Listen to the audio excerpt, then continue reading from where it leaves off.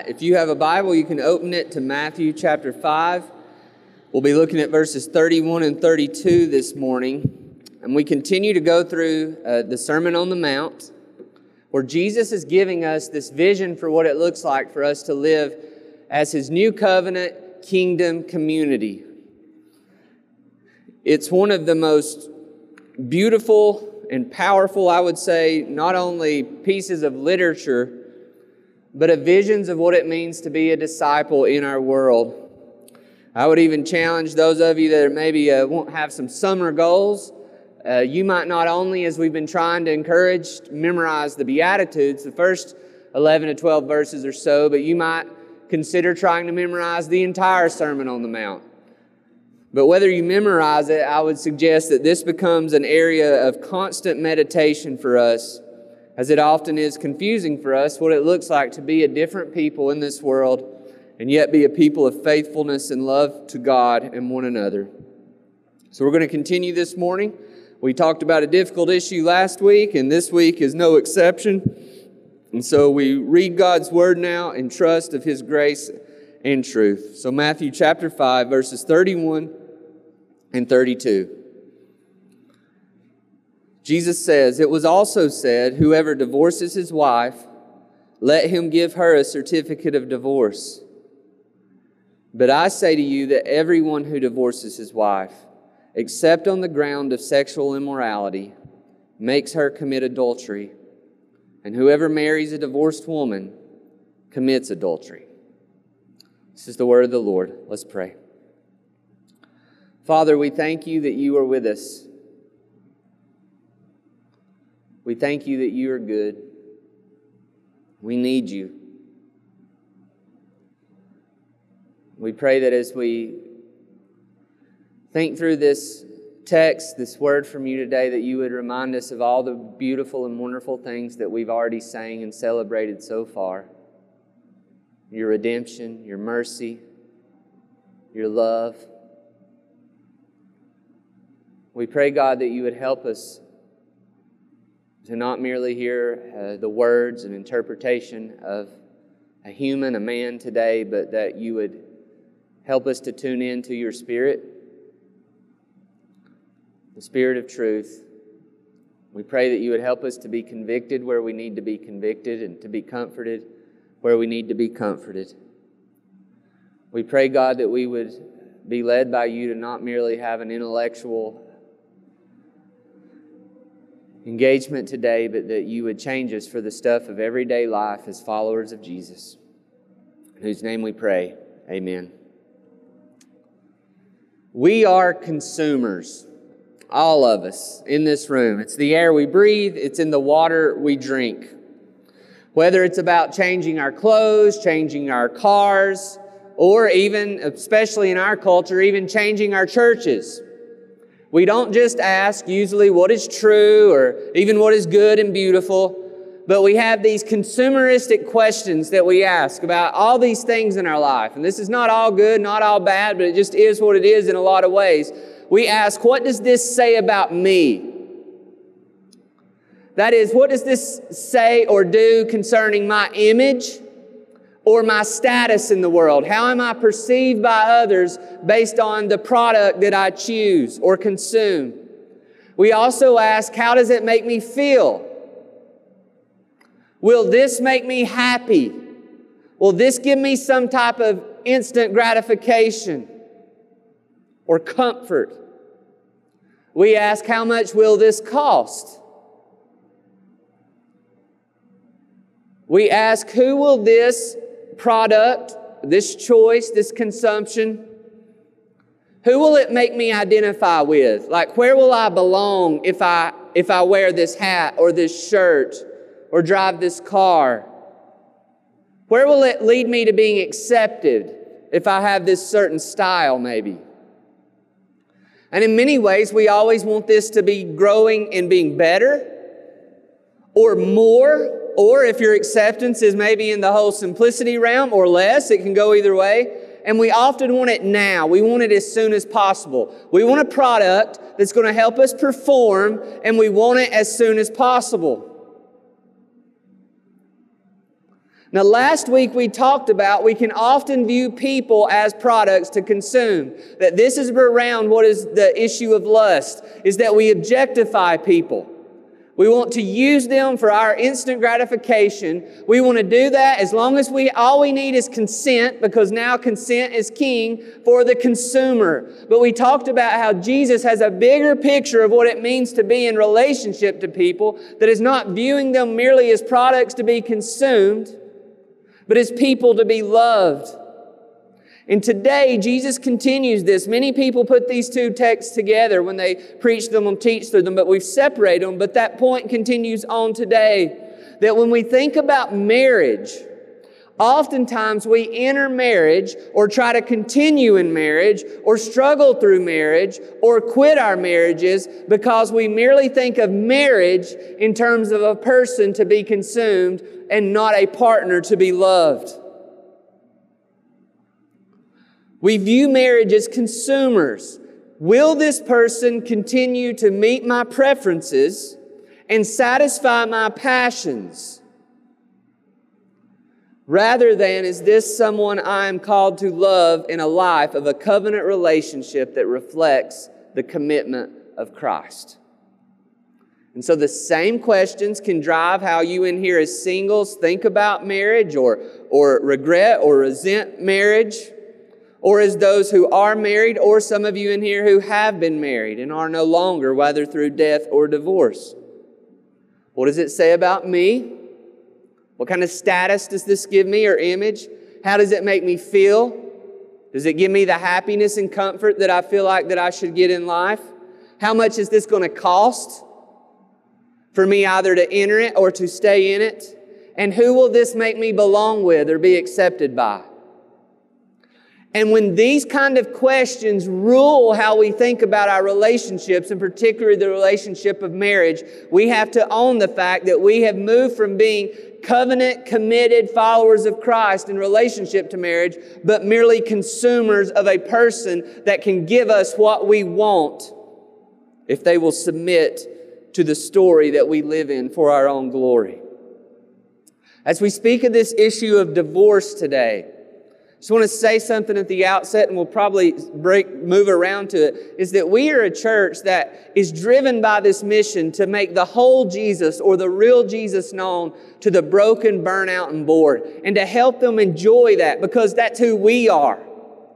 And so this is not a message today to heap shame, unhealthy shame that is, or unhealthy guilt or condemnation or fear upon anyone.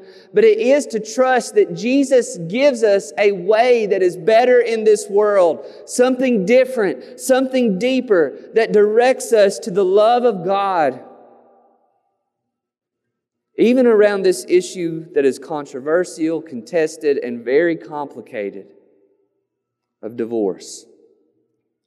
But the main thing I want us to hang on to today, and we're going to show this from the text, is that we are called to engage marriage, whether considering entering it, engaging it, or reflecting on what was broken in your past, or even as encouraging others, as those of you in here may be called to a life of celibacy, which is a beautiful gift and calling of God equally as well. But wherever you fall in that spectrum, we are called to engage marriage not as consumers, but as the covenant-keeping followers of our good King Jesus. So 2 questions that we're going to use to help us walk through this text today. The first one is, are you looking for a product to consume for your glory when you think about marriage? Or are you looking for a partner to covenant with for God's glory? Say those again. We're going to walk through those. Are you looking for a product to consume for your glory, or are you looking for a partner to covenant with for God's glory? So the first question that we flows out of verse 31 here. Notice verse 31. Jesus says, it was also said, whoever divorces his wife, let him give her a certificate of divorce. Jesus here is rejecting a view that was becoming very common and very popular within the religious establishment of that day, and that is, what is the easiest way that I can get out of my messy, unfulfilling marriage? Jesus says here, you have heard that it was said, or it was also said more directly in this text. He's again doing what He's done if you've not been with us. He's looking back to the Old Testament. He's saying, this is what the law said. Now here's how I'm interpreting that for you. Because He said in verse 17, remember, I did not come to abolish the law, but to fulfill it. I'm not at odds with the Old Covenant law, Jesus says. I'm just here to show you what the heart of God really was behind that law in the first place, so you can live it out, not to a lesser standard, but a greater righteousness that we all must have that exceeds the scribes and the Pharisees. And what Jesus is quoting here is Deuteronomy chapter 24, verses 1 through 4. We don't have these verses on the screen, but if you want to remember those, or flip to those even now, you'll see that there is this civil law, this case law that is giving surrounding the handling of divorce among the people of Israel. But where we often fail to read this rightly, and what got the Pharisees off on the wrong track, and the scribes, and what can get us off on the wrong track, is we don't understand how that law was even functioning in Deuteronomy chapter 24. These commands, these restrictions, these restraints around divorce, it doesn't say, you need to get a divorce. Even in Deuteronomy, it was not commanding divorce as a positive step that you need to have as an option for your life.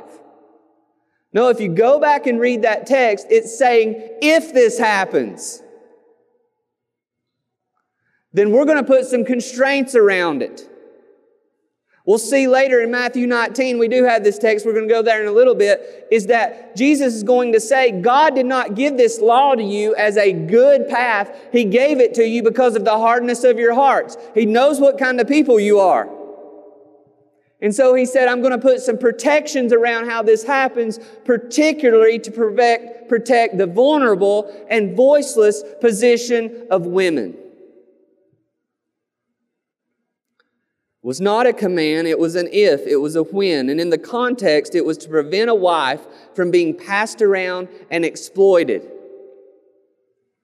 So if you read that text, it says, if a woman is divorced and she goes on and marries another woman, then the first husband is not allowed to marry her again. In that day and time, a woman would have had a dowry. That is, that if you were to marry a woman, you would have not just got the woman, but you would have got some type of monetary gain from it. And so men were trying to kind of play the system to not just pass her around to possess her sexually, but also because of potential monetary advantage. And the Word of God says in Deuteronomy 24, it's an abomination for you to just kind of pass around this person and to use her in both those sexual or potentially material ways. So I'm going to put some constraints around this. This isn't just going to be do whatever you want, because it doesn't matter. Here's a good example of this, I think. Some of us who have children, if you have an older child, just imagine, you're leaving and you say, if your brother or sister get into a fight, this is how I want you to handle it. You're not saying, I want your brother and sister to get into a fight.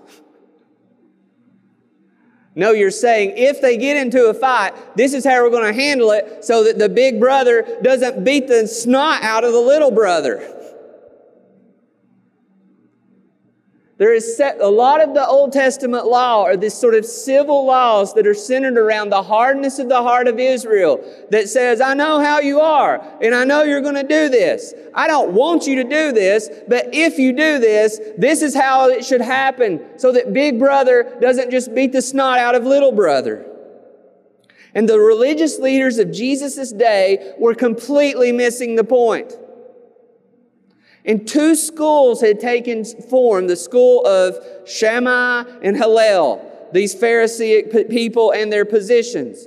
The school of Shammai had the more, what we might say, conservative position, that it was the indecency that Deuteronomy 24 talks about, said, you know, if your wife commits sexual adultery, then that's probably all that it's talking about. But what had became more popular was this school of Hillel that said an indecency was pretty much anything. And you can go and read these ancient documents that are even extra biblical that talk about this stuff. And we have the joke about burning the bacon, but it's actually was a part of their things. Like, if your wife burnt your food, you could divorce her. If you found really any cause that made your life uncomfortable, then all you needed to do was get the proper paperwork filled out.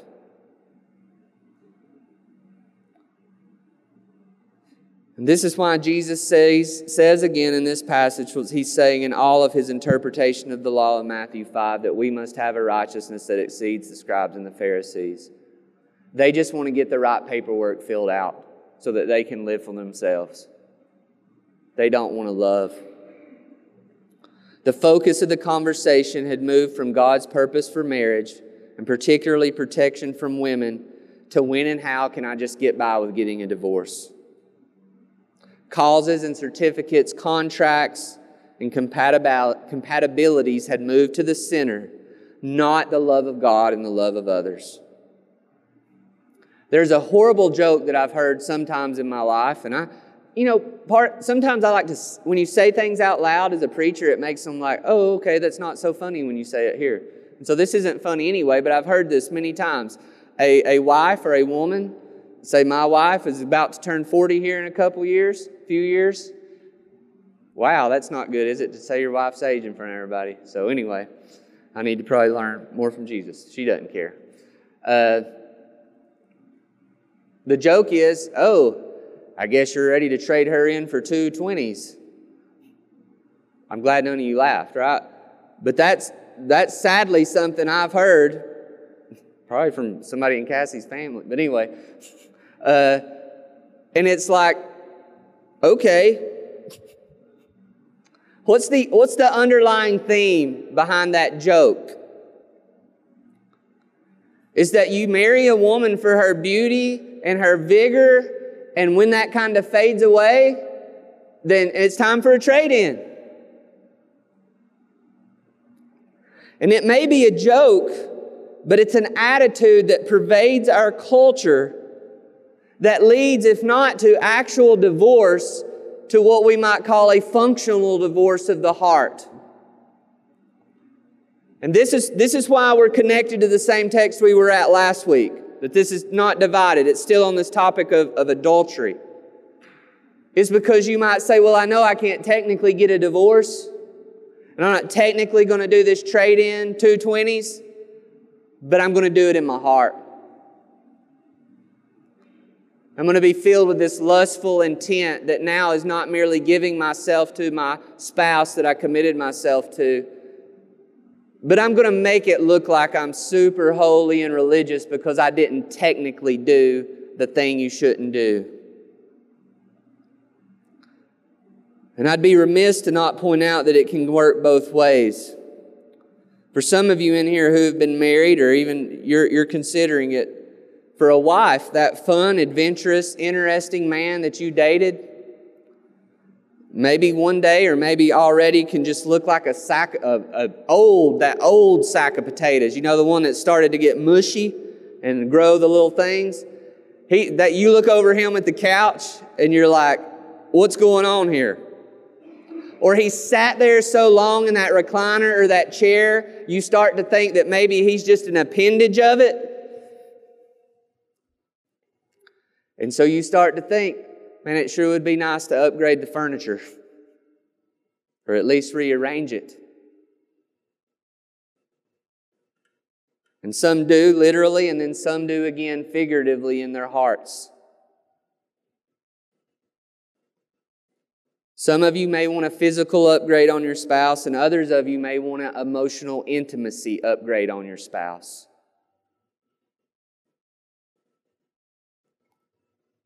Are you looking to a product to consume for your glory, or a person to partner with for God's glory? Some of us look at other people, spouses in relationships, like we think, I need I need you like I need a boat to make my Saturdays fun. I need you like I need a maid to keep my house looking a certain way, or like I need a mower or a lawnsman. I need you to give me babies.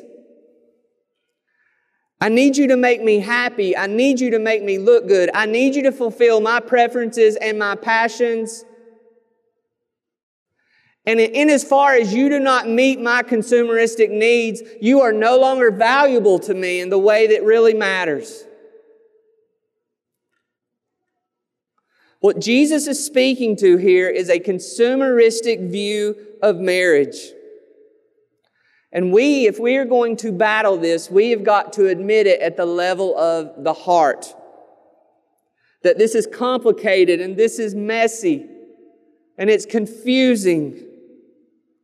But we have to be able to admit the temptations and rationalizations. Some of you in this room have heard things like this, and maybe you've said things like this, and it's okay. I don't think it's bad. I did it. You say things like this: divorce is not even in my vocabulary.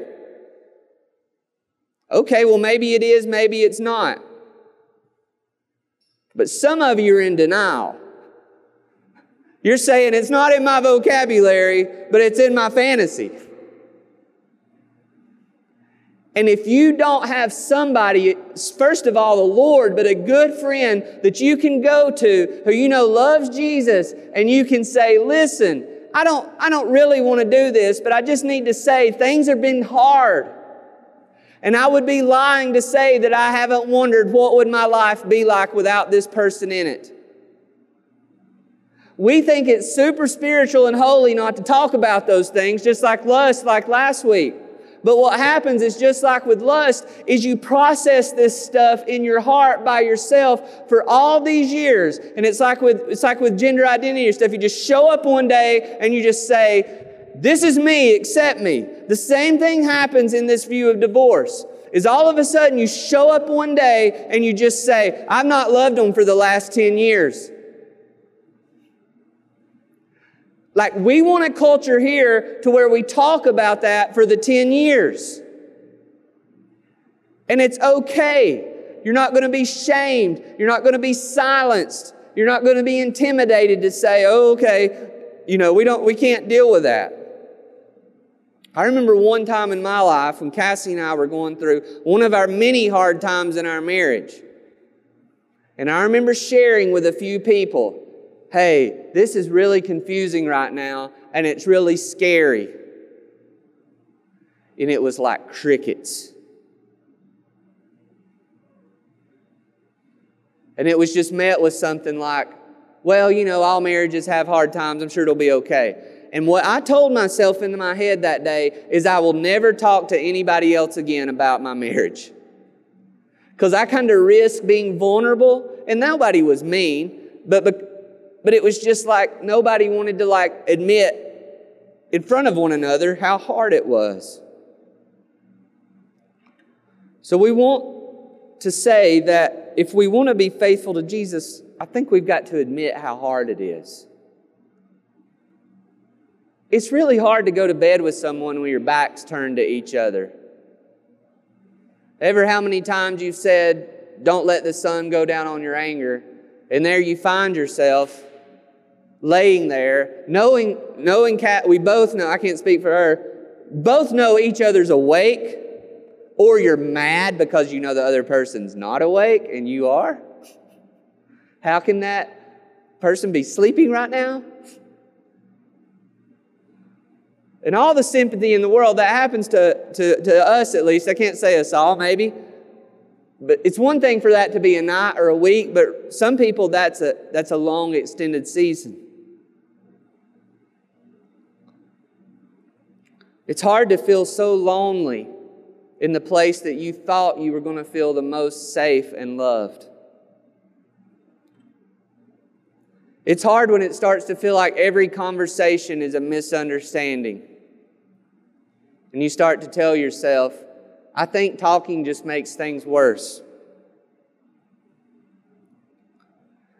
It's very hard when you start to feel a hatred coming in your heart towards the person that you stood in front of a group of people and said that you would love and cherish till death do you part.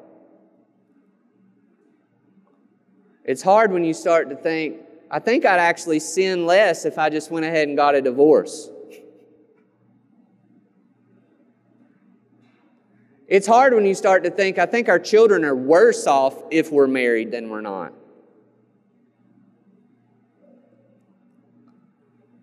It's hard when you start to think, you are taking the best years of my life away from me when I could be out having fun and accomplishing my dreams and goals. And I just have to do conflict resolution with you.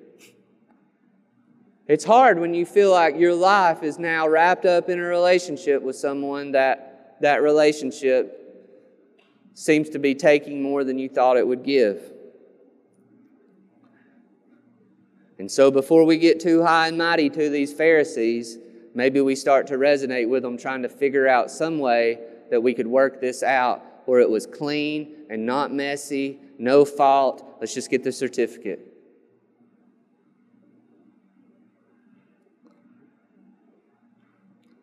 We've got to talk about these things. Jesus talks about them, as uncomfortable as it is.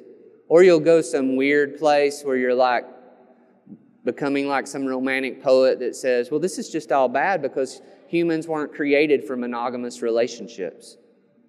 Do you realize that most of this so-called deep philosophy doesn't flow because of somebody just had an intellectual encounter with ideas? It's because they had a moral issue going on in their lives. And all of a sudden they got really interested in studying the history of marriage. And it's hard. I've said this so many times, I can say it again. Cassie doesn't care. I mean, you've all heard it 100 times. I remember one time her looking at me on my birthday and saying, you know what? It's been a long time since I wished you were dead.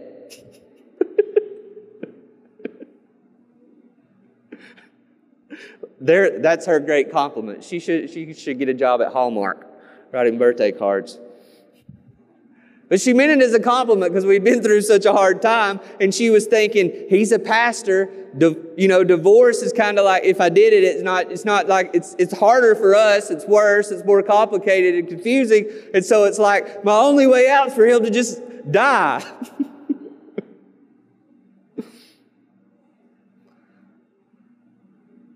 So this is not a message that I'm giving to you from somebody who's like nailing marriage. And probably if most of you are honest in here, if you're married, you're not nailing it. And we want all of you in here who are single and are aspiring to marriage to remember this one day. Those of you who are single or maybe even called to celibacy, and you're sitting alone in your room just thinking, oh my goodness, they're just over there having a date night every night, with candles. You just need to talk to some married people. Marriage is a beautiful blessing, but there's just as many married people tempted over here thinking, can you imagine what that person's doing over there who's single right now? I bet they're just getting to read a book and quiet and drink tea and watch whatever movie they want. Don't have to worry about finding matching socks because they only have their own socks. Tell you, there's a lot of envy and a lot of disunity that happens in the church because we don't tell the truth about these things. But we need to tell the truth. Someone else was asked, have you ever considered divorce? And they replied, not divorce, but murder many times. I don't say this to make light of this, but it is a serious issue, and we need to be together in this. As disciples of Jesus, we need to learn to think about it, to talk about it. And one thing that was told to me in our counseling around this issue that was so hard, and it may not be harder, it may not be a male-female thing, just all of us, is we've got to all be able to be needy. I did not want to have to be a needy husband and a needy parent. I wanted to be the person who could show y'all all how it was done. And that's a lot of pride gets built up in your life when you realize you are equally as needy of the grace of God as anybody else. And marriage, among other things, will do that to you.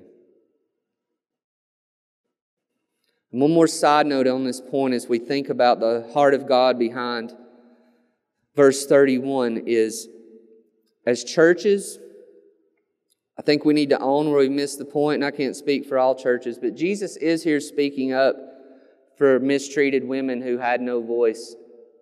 Women couldn't get a divorce.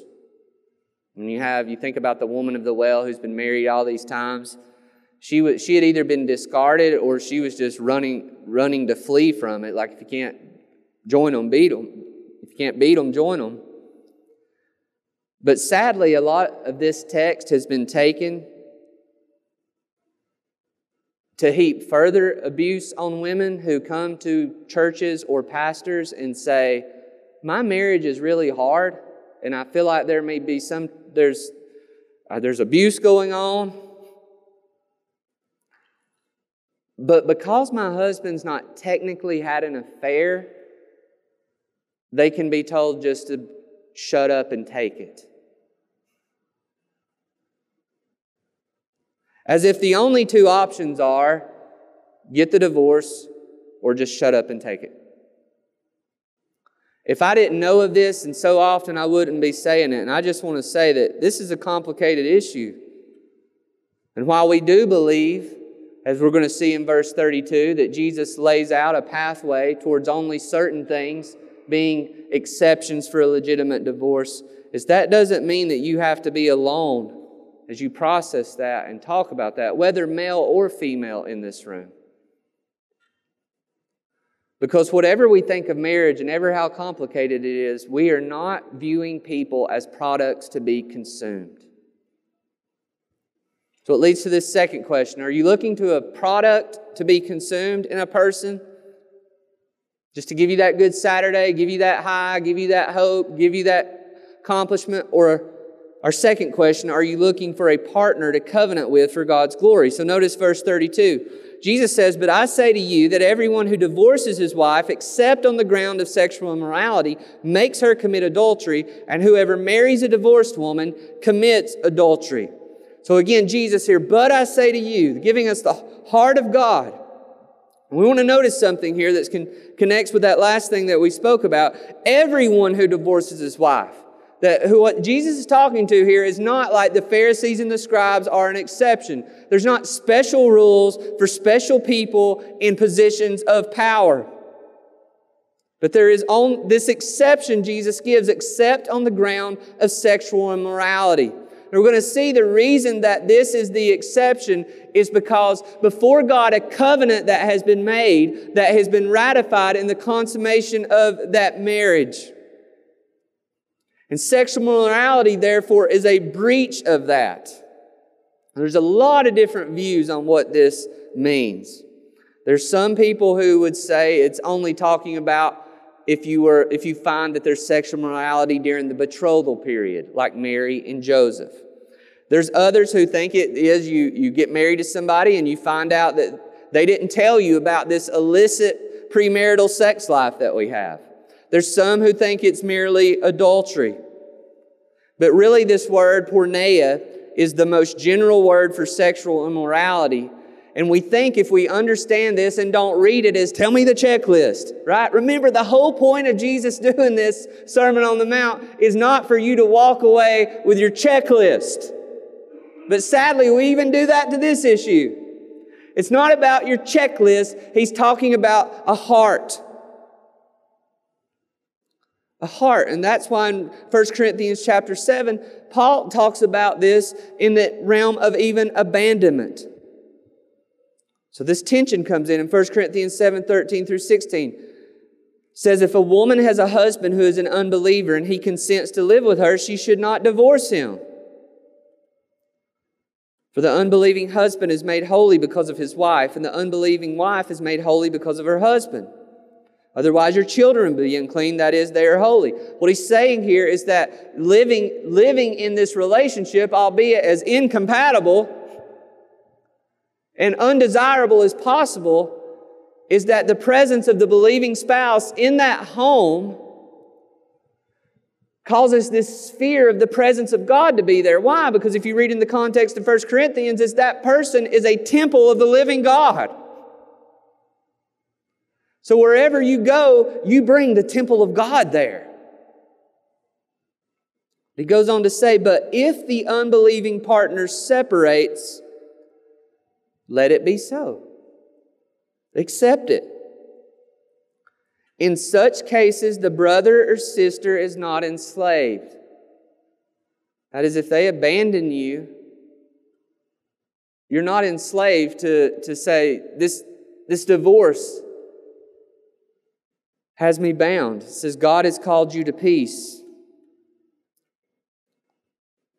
Death is also an issue, but it connects to this as well in Romans 7:2. For a married woman is bound by the law to her husband while he lives, but if her husband dies, she is released from the law of marriage. So again, many debates, great books written on these issues, but the best that I can see it personally is that this unfaithfulness sexually, this abandonment, it would have to be teased out in a lot of ways. Just, I'm leaving, I'm gone, I'm no longer committed. Or death. Both make divorce permissible in a way that does not lead, as Jesus says, to that person's next sexual act with someone, even if in marriage being adultery. And notice this is what is said as the consequence, that if there is an illegitimate divorce, a divorce that has not taken place due to those reasons, then the first act of sex in the new marriage will be an act of adultery. Now, I think we need to say this does not mean that the person will be in perpetual adultery. But it is saying that new sexual act has led to a breach of a covenant in God's eyes. Why? And this drives us to what the point is of this. A partner to covenant with for God's glory.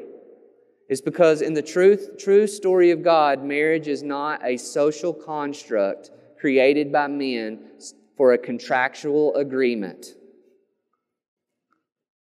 It's a mysterious and magnificent covenant relationship that is completed in the eyes of God.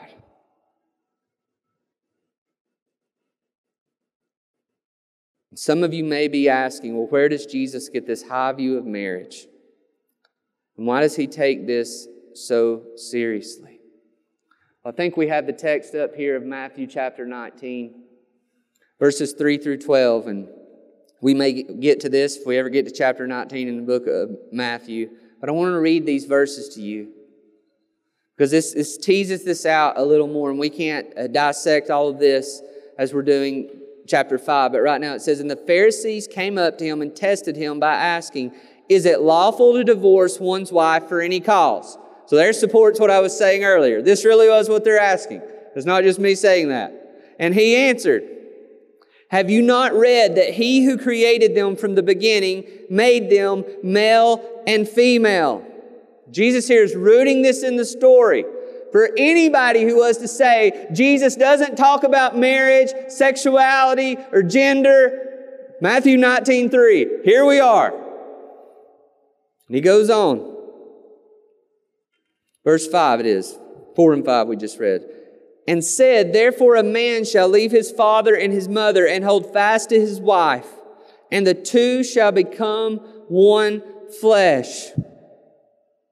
So they are no longer two, but one flesh. What therefore God has joined together, let not man separate. So Jesus is rooting this in the story of God. Jesus believes in what Genesis 1 and 2 teach. That this is the pattern for human flourishing. This is the good design of God for His kingdom and for all people in this world. And He affirms the creation of marriage by God as a covenant relationship before God and before one another. This is what this language of leave and cleave and one flesh are talking about.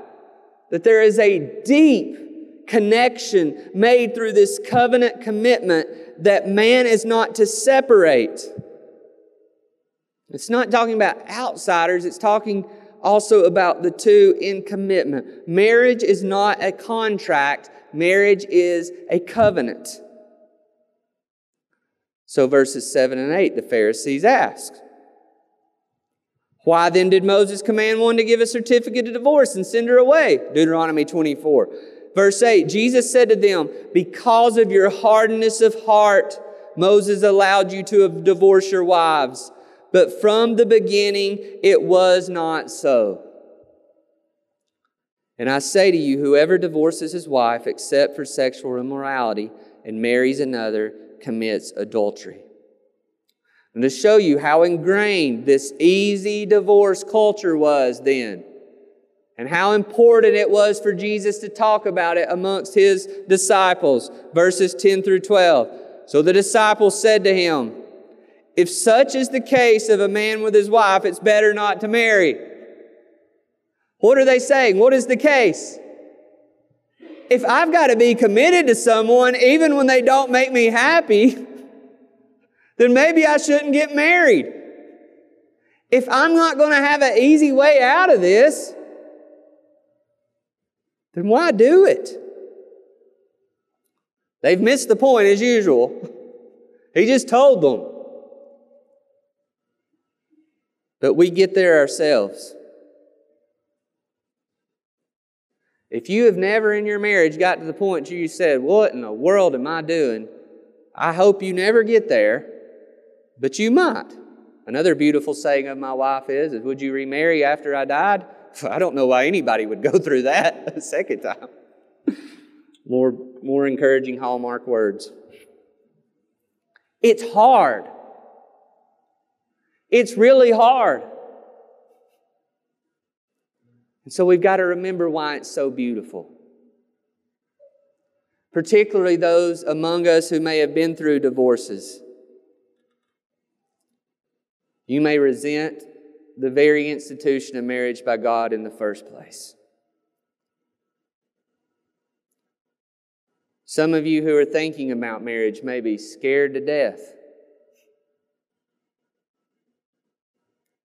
Jesus isn't here to give us a vision of marriage that's about just dealing with the mitigation of how hard it is, though.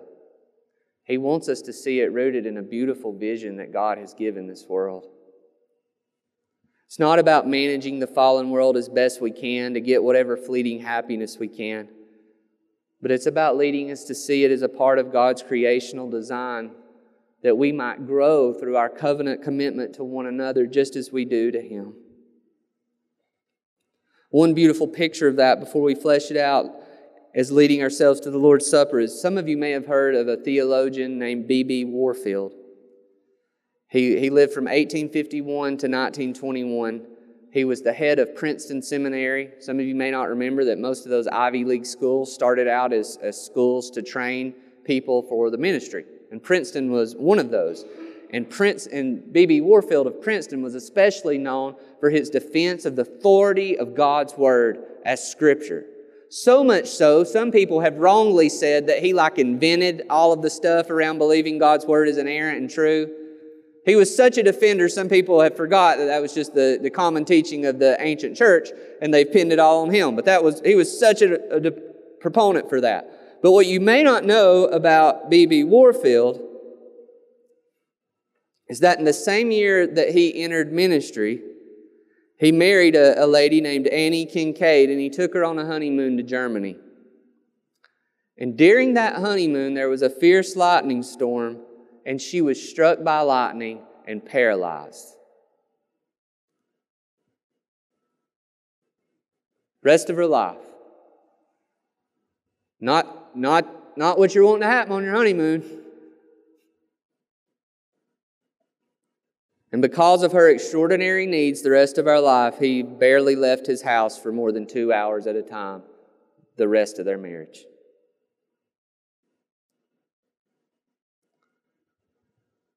I don't think it's a coincidence that type of love for a spouse happens in conjunction with someone's deep love for the Word of God. These two things are not divorced. When this man is defending the truth of the story of God, He's fighting in his heart for the truth of his marriage. And when he loves his wife to the point that he could be traveling the world with the use of all of his great gifts, but he can't leave her side for more than 2 hours at a time because he loves her, there's something much deeper and more beautiful than a consumeristic view of relationships and marriage going on.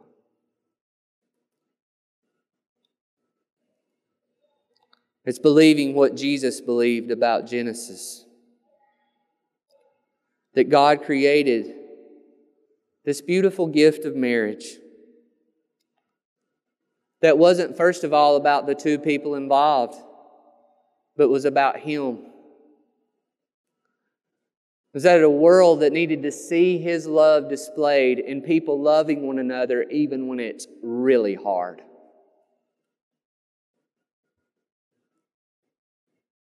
When it's so hard, we have to remember that marriage didn't start with a fallen world. It started with a beautiful world. It started with God. And wherever you're at in your marriages now, or wherever you will be one day in your marriages, is you need to remember that that person you're looking at over there is not just an old, moldy sack of potatoes, but is an image bearer of God. You've got to remind yourself of that. And you've got to retell yourself that story. You've got to tell each other, you've got to remind one another that this person that you're in this relationship with is not someone that you're just to tolerate, but is someone you're to celebrate. But that's going to take some work. You're going to not keep a record of wrongs, which most of us want to do. I've said dumb things to this like Cassie before. I know 1 Corinthians says love doesn't keep a record of wrongs, but since you're not in touch with reality, I'm going to have to start taking notes. I'm going to keep a list of every day you're in a bad mood and then show it to you. Welcome to being married to me. That's a really love, isn't it? But if we know the story, then we don't start with the list of what's wrong with this person. We start with the list of what's right with this person. We remember why we fell in love with them in the first place. And we seek to cultivate that and talk about it and stoke it and flame that fire of the image of God. And whether you're single or married, divorced or whatever, this is why we all need to be reminded of this. And for those of us who are married, we need other people to come alongside us and ask us, hey, what have you celebrated about your spouse lately? What have you told them you love about them lately? Throw a little Rod Stewart in there. It just came to my mind, right? I was going to start singing it. Have I told you lately that I love you? Anyway, who's Rod Stewart? Some of y'all asking. But remember this. Marriage is a gift of God. But then remember the fall. Humanity rebelled against God. They wanted to do this thing without God. And that's where things go wrong. Divorce was not God's design, but it came on the back of disobedience and doubt and distrust. And so when marriage is really hard, the question is, well, what did you expect? Did you expect that if you read all the right books and followed all the right people on social media, that you are now going to be the enlightened person that doesn't have these difficulties? Well, I got news for you. You're in for a rude awakening. You need to expect, whether you are entering marriage or in marriage, to be deeply needy of the grace of God every day of your life.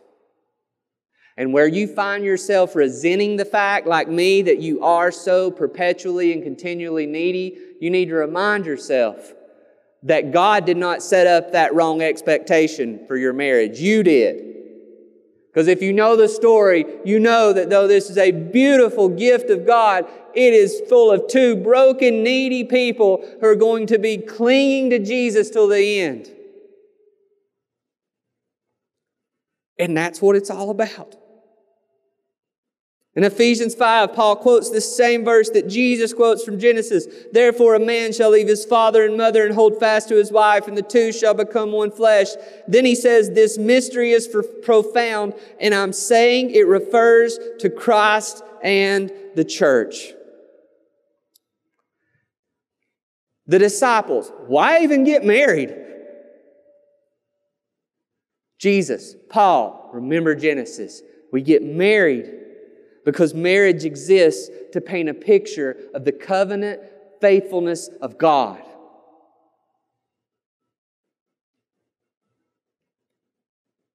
And all of us in here need to remember who we are in that story. We're all the wayward bride. I am the adulterous spouse of Jesus.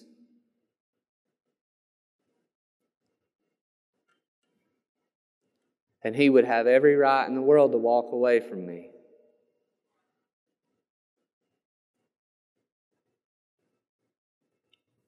We are the Hoseas, or the Gomers, that is, if you know the story of Isaiah, where God tells this prophet Hosea to go and marry a prostitute who's not going to be faithful to him, so the people of God can see His faithfulness. And so while divorce for sexual immorality, Jesus has said here is permissible, is even where it's permissible, it still should break our hearts.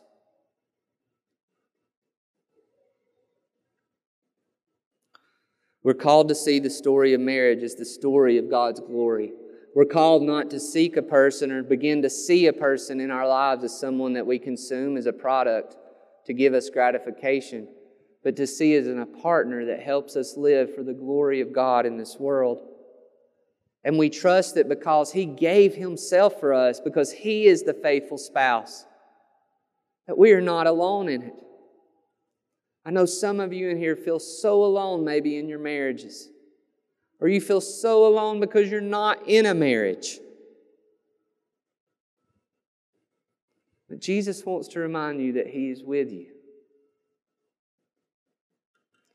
And just as we're called not to engage others, we're not to engage Him as a product to be consumed, but as a relationship to be enjoyed. But to do so, we must engage marriage. Whether you're entering it, engaging it, you've exited, or as an encourager of it, not as consumers, but as the covenant-keeping followers of King Jesus. God, we thank You for Your faithfulness. And we pray now as we come to Your table that we would celebrate You as our great bridegroom who gave Yourself for us.